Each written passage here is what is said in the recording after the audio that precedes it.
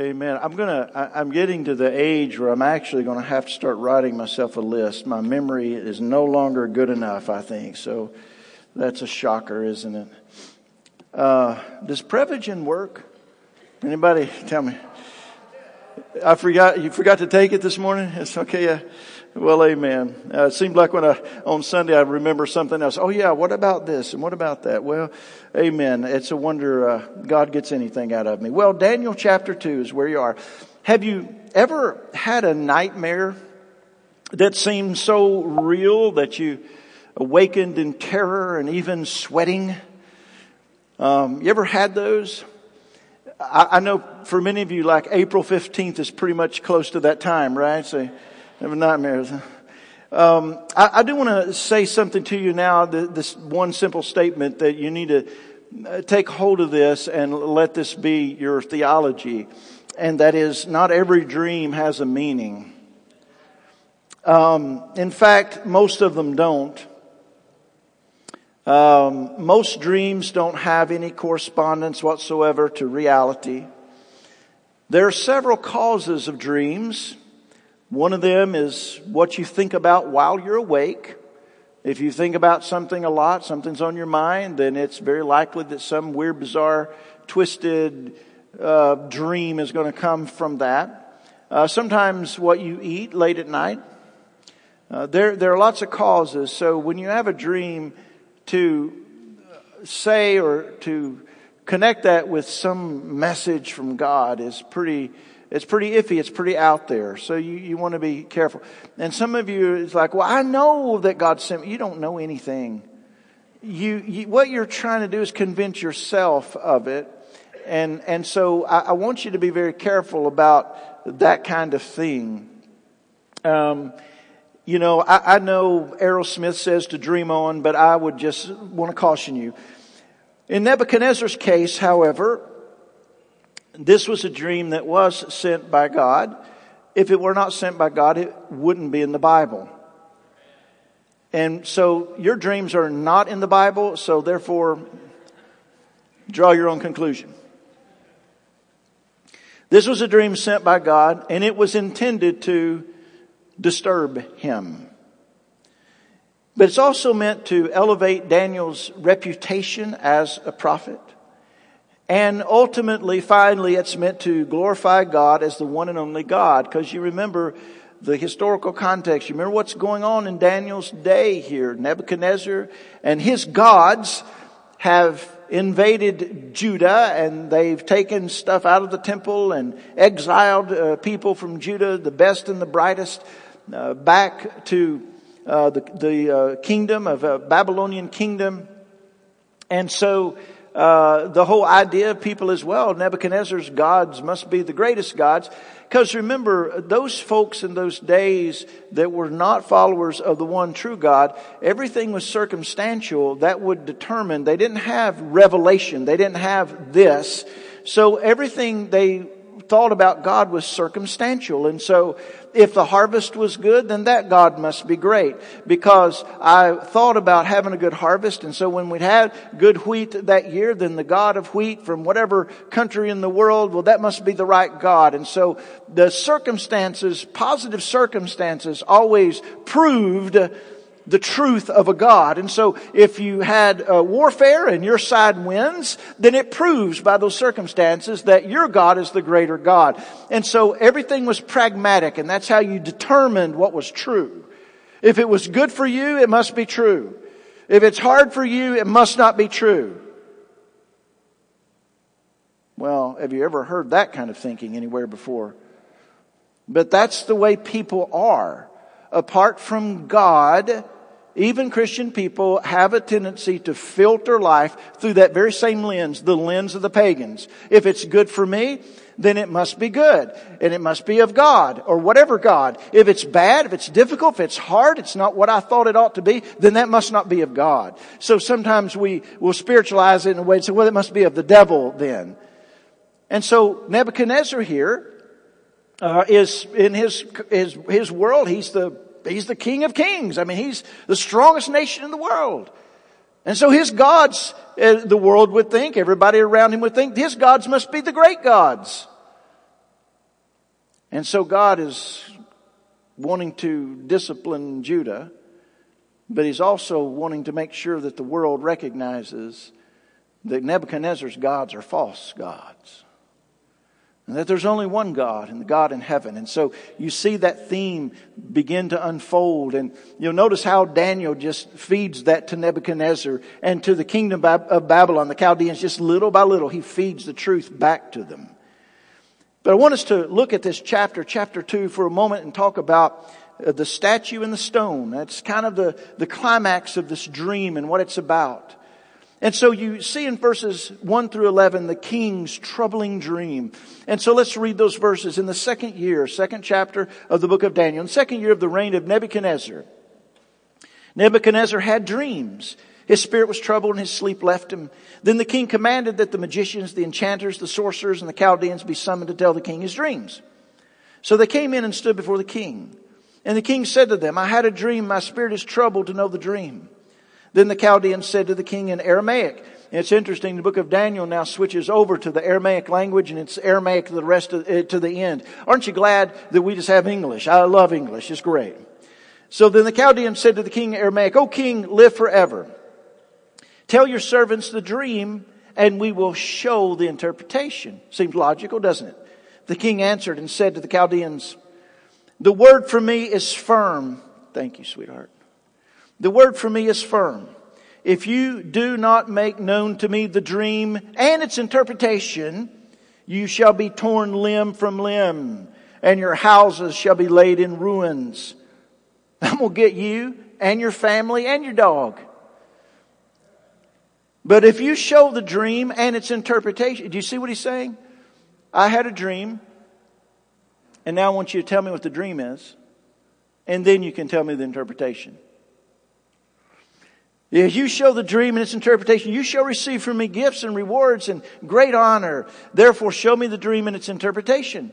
They answered a second time and said, let the king tell his servants the dream, and we will show its interpretation. The king answered and said, I know with certainty that you're trying to gain time, because you see that the word for me is firm. If you do not make the dream known to me, there is but one sentence for you. You have agreed to speak lying and corrupt words before me till the times change. Therefore, tell me the dream, and I shall know that you can show me its interpretation. Interesting. This is the king, and he's built a society based upon sorcery and soothsaying and fortune telling and astrology. And he calls them in and says, I don't trust a one of you. Right? The Chaldeans answered the king and said, there's not a man on earth who can meet the king's demand. For no great and powerful king has asked such a thing of any magician or enchanter or Chaldean. Should have, shouldn't he? The thing that the king asks is difficult, and no one can show it to the king except the gods, whose dwelling is not with flesh. And so here you have the king and his dream. Now the impact of the vision, verses 1 through 3, tells us his spirit was troubled in his sleep. And his sleep left him, the Bible says. And so he says in verse 3, my spirit is troubled to know the dream. It's important here to realize that this is no ordinary dream, that God sent this dream for the express purpose of disturbing King Nebuchadnezzar. God wants to disturb this guy. And so as far as kings and their hearts are concerned, here is what we need to remember. The Bible says this, it is God who turns the hearts of the kings wherever He wishes. Humans think they're in control. The joke is on us. Psalm 2 says God laughs at the schemes and plans of the kings of the earth. And God here is going to turn Nebuchadnezzar's heart. It's essential to realize this, that God is in control. In fact, I call Him here the king of the crisis. God is the one who brings this crisis about. Many times we look at life, and if there's a crisis, we say, this must be of the devil, or I don't know why this has happened, but we must realize this. God is the king of the crisis. God is the one who has brought it about. You say, well, then that means I can just do whatever I want to. Yes, you can. You just go right ahead and do what you want to, but I do want to remind you that there are consequences. You still are held accountable for the actions that you take. And if your actions are sinful, there is an accountability. But yet, even through your sin, God will work to bring about the end that He desires. Our sin cannot stop what God demands. And Russ Kempton and I were talking about this the other day, how interesting it is that God caused the Assyrians to come and invade Israel and destroy it. And so God is the one that does that. He calls the Assyrians from the east to come. And then He says to the Assyrians, because you did that, you're in trouble. What is that about? The Assyrians actually accomplished the will of God, but they didn't do it with the right motive. They had a sinful heart. And so God just used that sinful heart to get accomplished what He needed to get accomplished anyway, but their heart was wrong. There's a great deal of difference between these two things. One, our justice system taking the life of a mass murderer, giving him the needle and taking his life, as opposed to someone walking up to someone else and shooting them on the street. There's a difference. One's justice, one's the heart of doing what's right and fair, and the other is selfishness to destroy. The Assyrians had the mindset of selfishness and destruction, and God was like, I'll just use that. I can work with that. Go get them. And so God takes His hands back from Israel. The Assyrians come in, take it, and they're gone. And God says, that's what I needed to happen, but now you people are in trouble. God is in charge of all of these activities. God is at work in our own nation here. Even through the sinfulness, even through the sinful desires, even through the wickedness, God will use it. But we must remember this. Wicked hearts bring about the judgment of God. So we'll still be accountable for the decisions that we make. So here we have this king. He has this dream, and God is the one that's disturbing him. And notice in verses 4 through 11 there that we read, though that section talks about the insistence of the interpretation. He says, if you don't make this known to me, the dream it is, you tell me, I've had a dream now, and you tell me what it is. And then when you tell me what it is, I know I can trust you with the interpretation. And these fortune tellers and soothsayers and magicians, they're saying, well, wait a minute. I'll tell you what. Tell us the dream and we'll tell you the meaning. And Nebuchadnezzar's like, no, y'all a bunch of charlatans. Now, he's the one that appointed them. He's the one that's approved of them. He's the one that's exalted them in the kingdom. But it's for his own purposes. But now when it comes down to real life, I don't need to talk with you. Isn't it interesting? That gets down toward the end of life, people call for the preacher. The one they couldn't stand their whole life.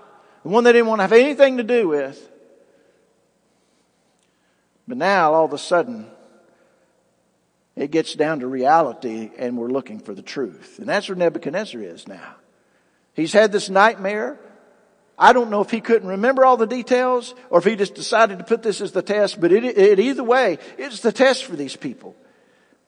And maybe he just got tired of being tricked. We don't know that. But what we do know is this. He calls upon these people, these astrologers, these fortune tellers, these people that are reading their astrology in the newspaper and all of that. And he says, if you don't do both of these, then I'm going to rip you apart limb by limb.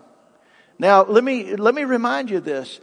Nebuchadnezzar had been known to roast people on spits. Just roast them. He'd been known to impale people. He'd been known to pull them apart. This guy was not kidding here. Okay, these charlatans, they know this, and so now they've said, well, you're going to have to help us here. And finally they say something true. And you get down to verse 11, they finally speak the truth.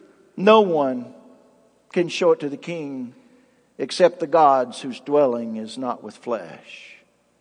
Now they didn't know the true God, but they did say something truthful. Mere man cannot do this. It must be from somewhere else. God is directing these events exactly as He wants them to go. There's no crisis in heaven. There's no chaos. God is never awakened one morning and said to Himself, "Dear Lord, what's going on down there?" That's not how it goes, people. That's not how it works. We may not like the way God is orchestrating history. We may not like that we have to live in some of it. But let me just remind you, the book of the Revelation has already been written, and it is going exactly there. So again, the king has this troubling dream. Now, the next thing that happens is the prophet's timely discernment.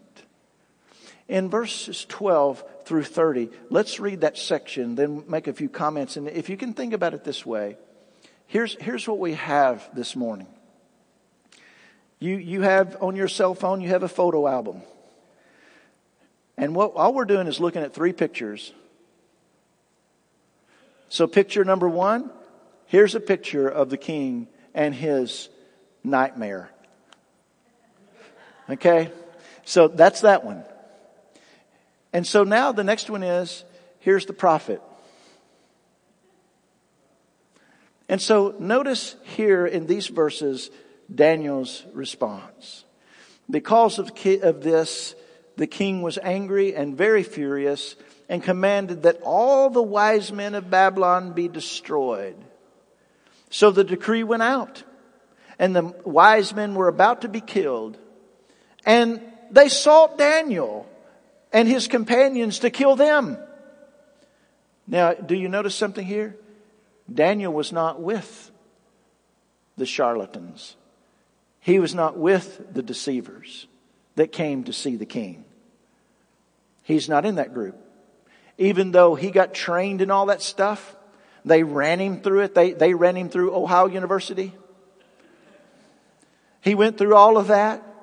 He knows what they think. He knows how they do. But he didn't eat it. He didn't take that in. He knows it in his head, but it didn't affect his heart.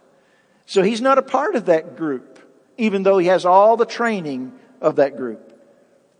Then Daniel replied, look at this, with prudence and discretion to Arioch, the captain of the king's guard, who had gone out to kill the wise men of Babylon. Here's a guy, he's probably at this time maybe 19 years old. Here comes the executioner with hood on and everything. And Daniel replies with prudence and discretion. Could there be anything more diffusing that the Bible could say there? Using words like prudence and discretion. He declared to Arioch, the king's captain, Arioch, have you had your coffee this morning? Take your hood off and sit down for a moment. Why is the decree of the king so urgent? Then Arioch made the matter known to Daniel, and Daniel went in and requested the king to appoint him a time that he might show the interpretation to the king. Then Daniel went to his house and made the matter known to Hananiah, Mishael, and Azariah, whom you know probably better as Shadrach, Meshach, and Abednego. You know them best by their Babylonian names. And he told them to seek mercy from God, from the God of heaven concerning this mystery, so that Daniel and his companions might not be destroyed with the rest of the wise men of Babylon. Then the mystery was revealed to Daniel in a vision of the night. Then Daniel blessed the God of heaven. Daniel answered and said, Blessed be the name of God forever and ever, to whom belong wisdom and might. He changes times and seasons. He removes kings and sets up kings. He gives wisdom to the wise and knowledge to those who have understanding. He reveals deep and hidden things. He knows what is in the darkness, and the light dwells with him. To you, O God of my fathers, I give thanks and praise, for you have given me wisdom and might, and have now made known to me what was asked of you. For you have made known to us the king's matter. Therefore Daniel went in to Arioch, whom the king had appointed to destroy the wise men of Babylon. He went and said thus to him, do not destroy the wise men of Babylon. Daniel was gracious. Bring me in before the king, and I will show the king the interpretation. Then Arioch brought in Daniel before the king in haste and said thus to him, I have found among the exiles from Judah a man who will make known to the king the interpretation. The king declared to Daniel, whose name was Belteshazzar, are you able to make known to me the dream that I have seen and its interpretation? Daniel answered the king and said, no wise men, enchanters, magicians, or astrologers can show the king the mystery that the king has asked. But there is a God in heaven who reveals mysteries, and he has made known to King Nebuchadnezzar what will be in the latter days. Your dream and the visions of your head as you lay in bed are these. To you, O king, as you lay in bed came thoughts of what would be after this. And he who reveals mysteries made known to you what is to be.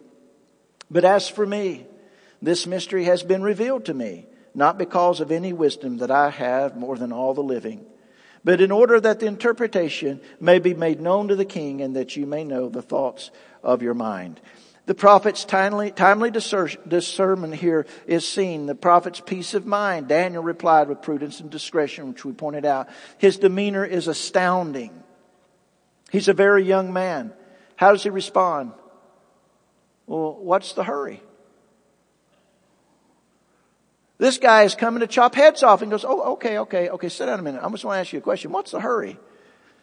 How can Daniel be so calm in the midst of this? This is a life-threatening crisis. How can he be so calm? Simple, as I said before. He knows that God is the king of the crisis. A crisis is not a situation in which God has lost control. Crisis is actually a situation where God has orchestrated it so that he can show that he's in control. So Daniel knows God created this crisis. Daniel knows that God sent this dream, this nightmare to the king. We realize that God may allow wickedness to afflict you. He may create a crisis in your life. He may create some disease to ravage you. He may do all kinds of things in life that creates a crisis. Why would God do this? Isn't he supposed to be kind? Isn't he supposed to make life just nothing but a tulip garden? I mean, isn't that what you signed up for when you got saved? Well, you decided to follow a suffering servant. Why does God do these things to you? To display your faith in him, like Daniel. And ultimately, that he may manifest his glory and his power over all things. Remember, Nebuchadnezzar intends to tear people apart. And he's going to start with Daniel if Daniel doesn't get this right. Daniel has made an appointment with the king. And I would submit to you, it's harder to get an appointment with Nebuchadnezzar than it is even to get one with me. This is not going, if Daniel doesn't get this right, it's not going to go well. But Daniel knows who's the real king. He knows who's in charge. So the prophet's peace of mind comes from this fact that he knows that God is the sovereign Lord over all things, and that God works through his providence. That is his hand at work in moving all the pieces of history. God does all of that. And then we have the prophet's prayer with his brothers. He gathers Shadrach, Meshach, and Abednego together, and he says, seek mercy from the God of heaven. Plan A in a crisis, plan A always is prayer. Every time. Prayer is first. Sadly, what we do and I do as we fight our way through the crisis till we get to the point that we realize we can't make it through the crisis, and then we finally pray. So prayer to us becomes the spare tire rather than the steering wheel. Prayer should be first. Why pray first? Because we know God created this situation. So let's talk to the one that created it. And our praying is not, Daniel never prays, "Oh God, take this away. Oh God, why have you put me in this situation? God, I want to go home. I don't want to be in Babylon anyway. Lord, you made me learn all this stuff and you put me around these secular people and these pagan people. I don't get to work at the church office. And I don't understand why you treat..." Daniel, you don't hear that from Daniel. Daniel knows God is in charge here. So he's just going to talk to the one in charge. Why not? See, Daniel had to make an appointment with Nebuchadnezzar. He didn't have to make one with God. He just gathers the boys together and says, "Now listen here. I know that I'm disturbing summer camp with you guys."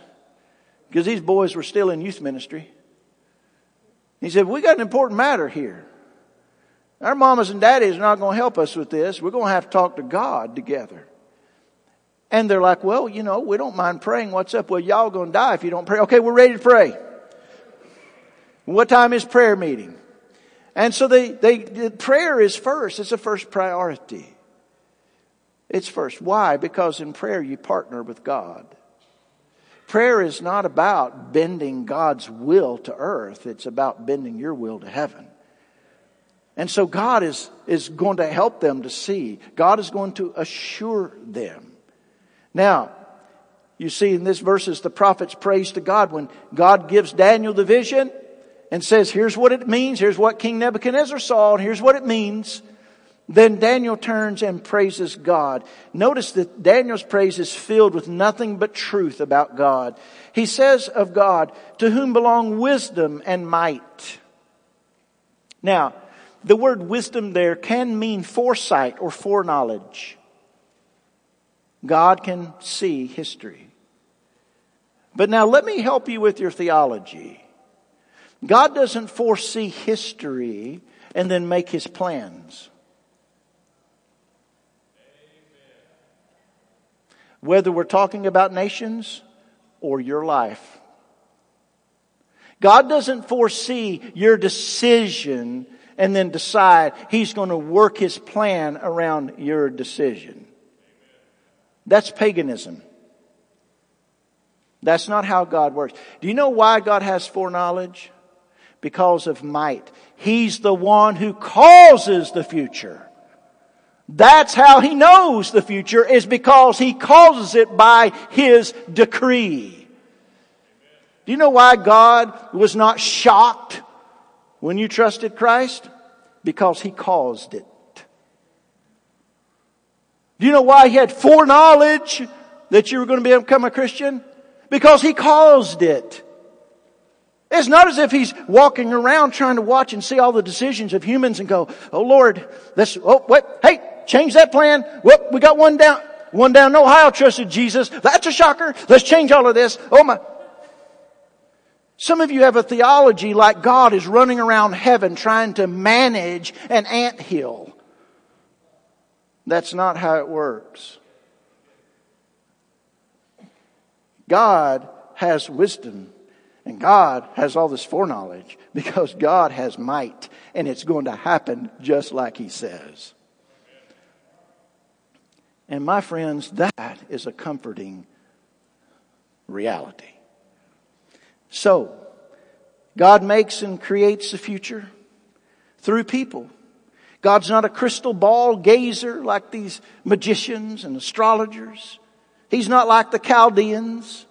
Instead, He's the sovereign Lord over history. That is the point of the book of Daniel. That God is the sovereign Lord over history. It's His story. He's the one doing all of these things. This will help you a little bit. Let me tell you how this will help you. When you're watching Fox News in the morning and you're drinking your coffee and then you throw it at the television because of what the Democrats are doing, and you walk around, you go to work that day and you're ready to strangle someone, and something doesn't go right, and you've let out a few words that you shouldn't let out, and you're just ranting and raving when you get home.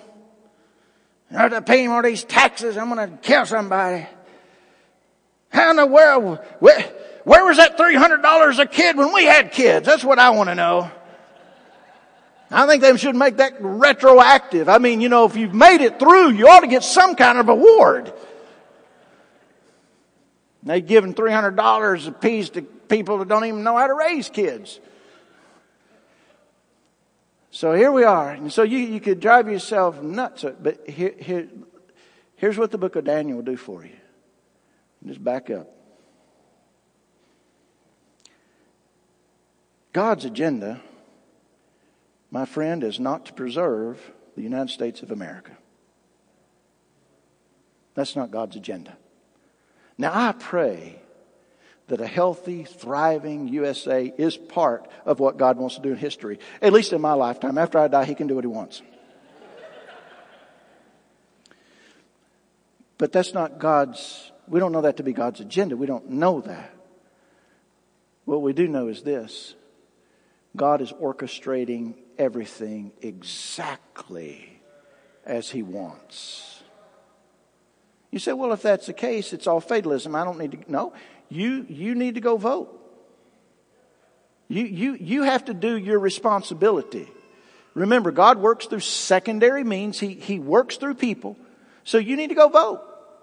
You need to do those things. Absolutely. But when the outcome comes, you need to recognize this fact. That it's God who has orchestrated this.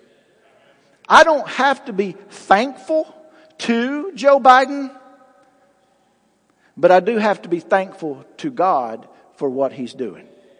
I don't know what He's doing. I don't have to like what He's doing. I don't even know that Daniel liked Nebuchadnezzar. It never says.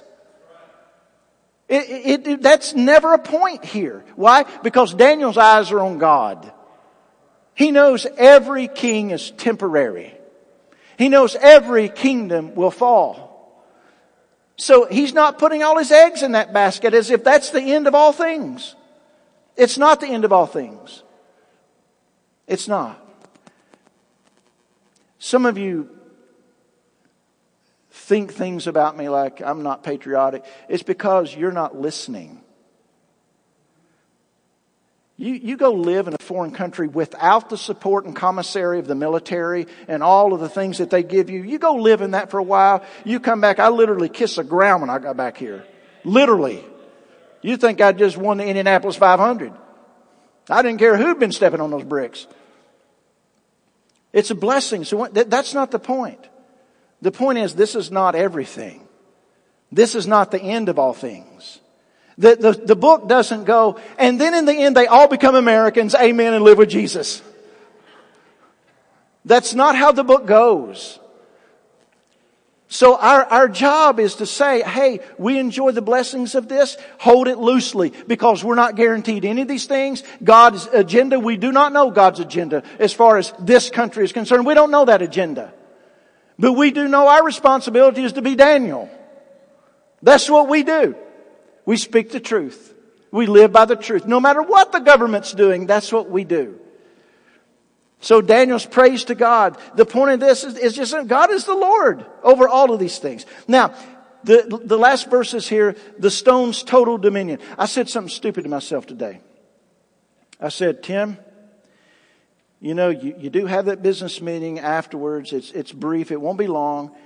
But, I hate to keep God's people a long time. It just makes it hard for them on Sundays. I'm going to stop at 15 till. I'm going to stop when I get finished is what I'm going to stop. Okay, that's what I'm going to do. All right, so here we go. So, but I'll try to, and those of you that are our guests, it's not always like this. It's usually worse. Okay, so let me help us. Okay, so verse 31, let's read this now. Here's Daniel in the dream now. So you saw, O king, and behold, a great image. This image, mighty and of exceeding brightness, stood before you, and its appearance was frightening.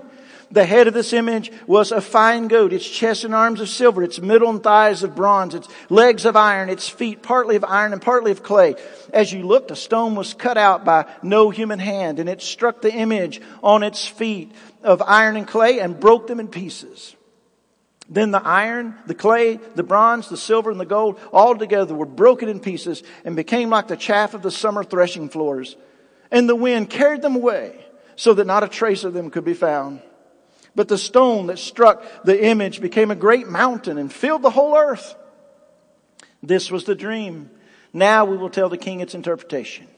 You, O king, the king of kings, to whom the God of heaven has given the kingdom, the power and the might and the glory, and into whose hands he has given, wherever they dwell, the children of man, the beasts of the field, and the birds of heaven, of the heavens, making you rule over them. You are the head of gold. Another kingdom inferior to you shall arise after you, and yet a third kingdom of bronze, which shall rule over all the earth. And there shall be a fourth kingdom, strong as iron, because iron breaks to pieces and shatters all things. And like iron that crushes, it shall break and crush all these. And as you saw the feet and toes, partly of potter's clay and partly of iron, it shall be a divided kingdom. But some of the firmness of iron shall be in it, just as you saw iron mixed with the soft clay. And as the toes of the feet were partly iron and partly clay, so the kingdom shall be partly strong and partly brittle. As you saw the iron mixed with soft clay, so they will mix with one another in marriage, but they will not hold together, just as the iron does not mix with clay. And in the days of those kings, the God of heaven will set up a kingdom that shall never be destroyed, nor shall the kingdom be left to another people. It shall break in pieces all these kingdoms and bring them to an end, and it shall stand forever. Just as you saw that a stone was cut from a mountain by no human hand, and that it broke in pieces the iron, the bronze, the clay, the silver, and the gold. A great God is made known to the king. What shall be after this? The dream is certain, and its interpretation sure. Then King Nebuchadnezzar fell upon his face and paid homage to Daniel, and commanded that an offering and incense be offered up to him. The king answered and said to Daniel, truly, your God is God of gods and Lord of kings and a revealer of mysteries, for you have been able to reveal this mystery. Then the king gave Daniel high honors and many great gifts, and made him ruler over the whole province of Babylon and chief prefect over all the wise men of Babylon. Daniel made a request of the king, and he appointed Shadrach, Meshach, and Abednego over the affairs of the province of Babylon. But Daniel remained at the king's court. So the stones, now okay, so let me ask this question. You read this passage of scripture. What do you think happens to the United States of America?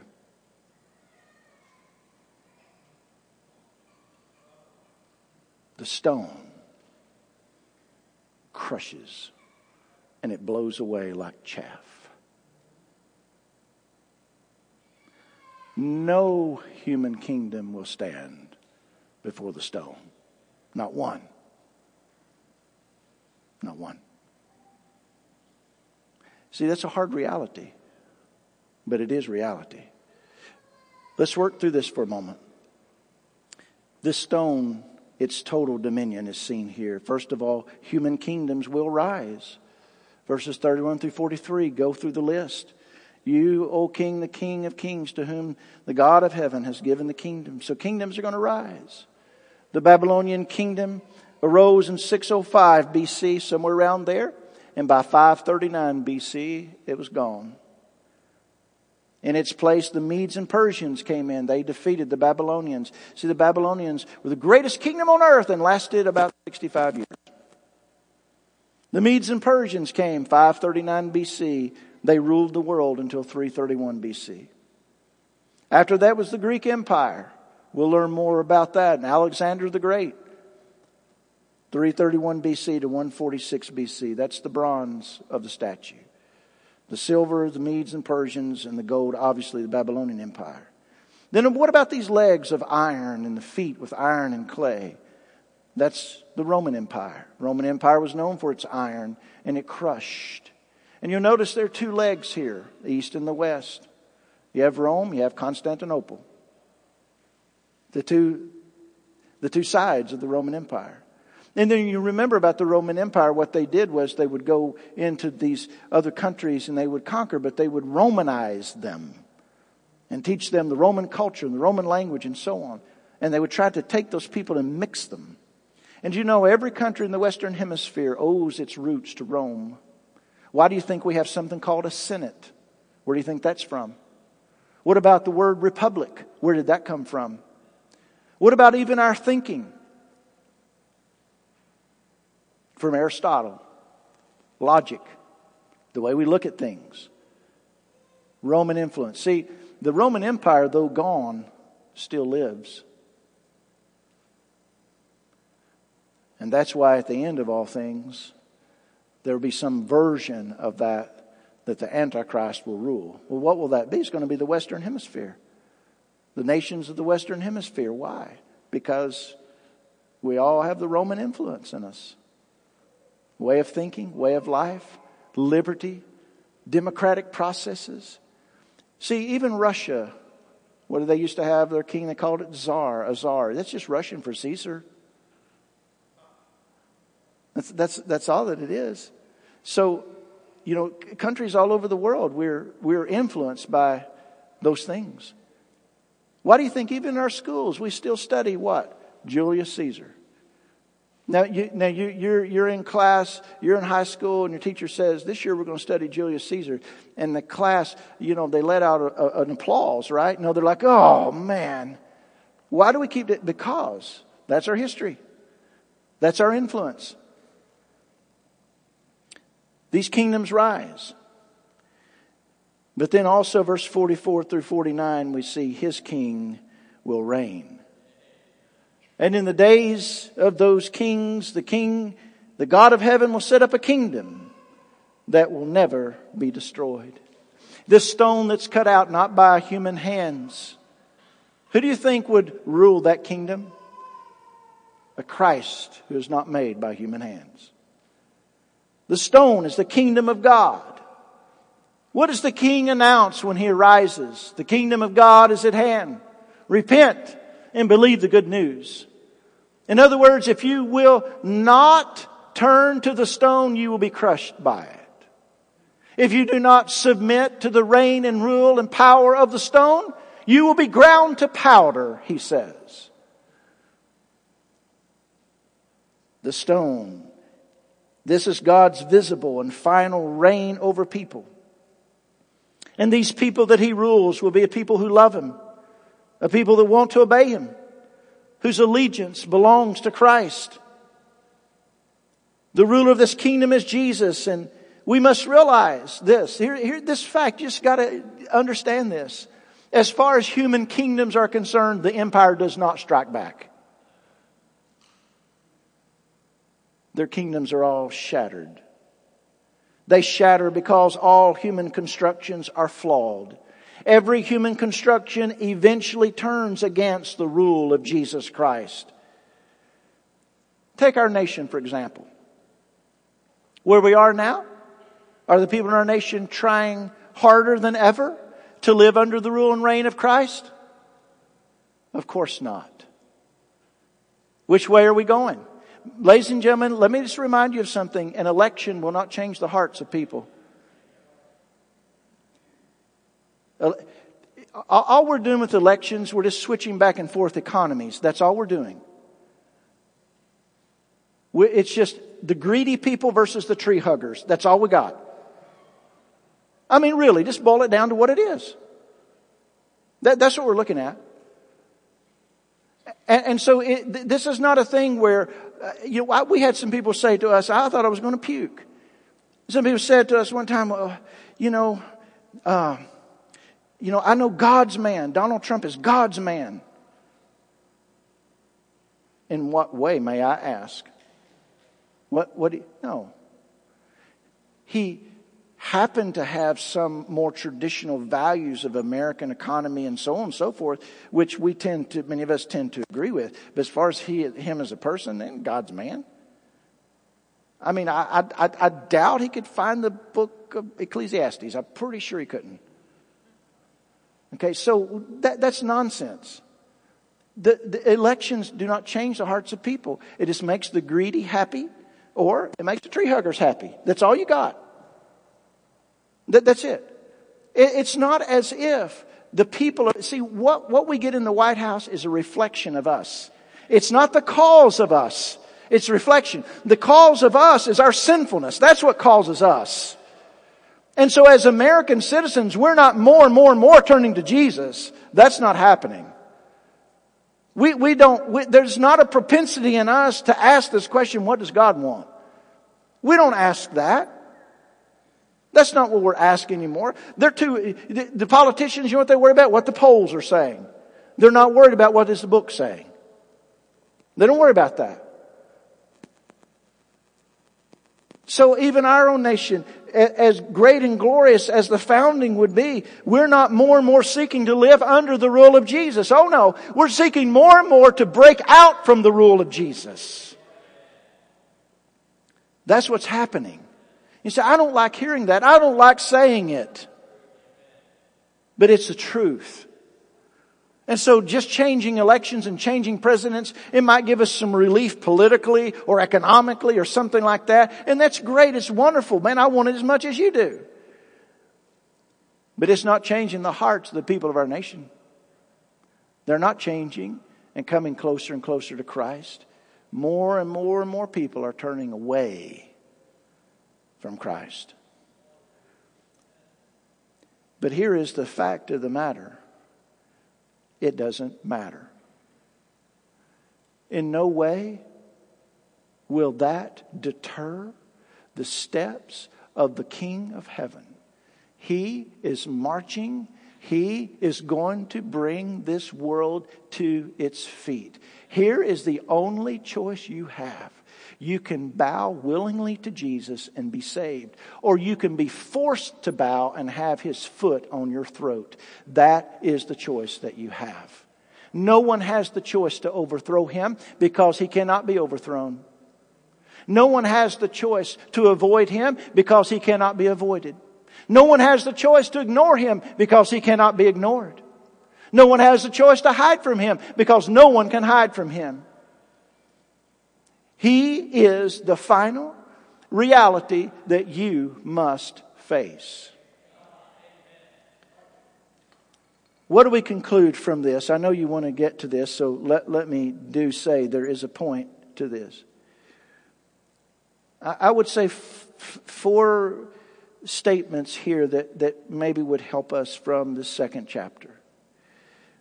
One is an obvious one and a simple one, but let me say it anyway.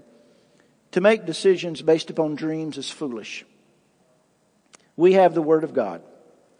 Nebuchadnezzar's situation is God choosing to get the attention of a pagan king. And so I would not, if I were you, I would be smart and I would read God's clear Word, and I would not do dumb things based upon a dream you think you had. You know, you may not like the way I say it, but I do say it in a way you remember it. Number 2, God alone rules over and in the nations. He even brings sinful nations and takes them and moves them to carry out His purposes to bring the world to its proper conclusion. Number 3, the Bible is trustworthy. Amen.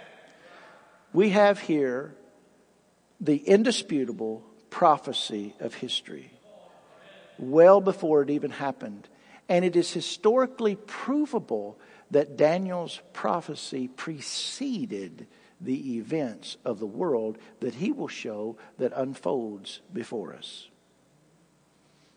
Number 4, Jesus will conquer your kingdom too.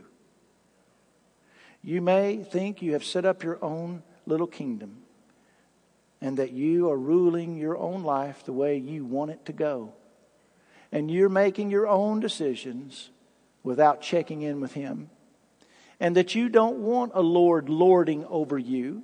And you want to live your independent life. And so you have set up your own little kingdom. But I promise you that if the Lord Jesus can overthrow the Roman Empire, He will have no problem overthrowing your little bitty tiny empire in Ross County.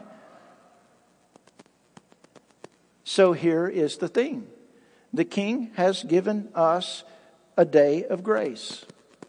Bow now and be saved. Surrender to Jesus and be saved. Wave the white flag and be saved.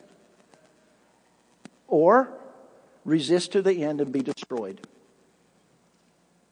Choose. Amen. Let's pray.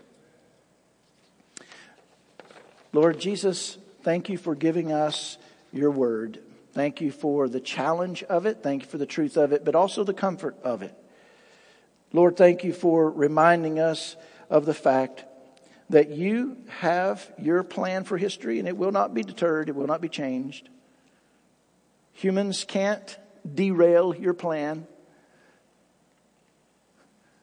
You utilize humans and then laugh because they think they have done something. Lord, I pray today, though, especially for those whose hearts are troubled about the future, that you would remind them that you are the future. You are the one that we have to answer to. It is to your throne that all kingdoms come. And I saw the dead, small and great, stand before God, and the books were opened. Lord, I pray that you would help us to see today that each of us individually, though we may try to be a king over our own life or a little God that rules and decides everything for ourselves as we please, that even those kingdoms will be crushed by His kingdom if they don't surrender today. So I pray for every heart that's here today, Lord, every heart that's its own kingdom, that you would conquer today by your grace, by your goodness, and by your kindness. Let them sign a peace treaty with you today. Let them enter into a covenant with you. Let them find that you are the greatest King and Lord they could ever hope for. Lord, I ask that they would turn to you and be saved today and be rescued. Father, thank you for your mercy to us. Thank you for your kindness. We pray, Lord, that you would use it to work in our hearts today. In the name of Jesus, we pray. Amen.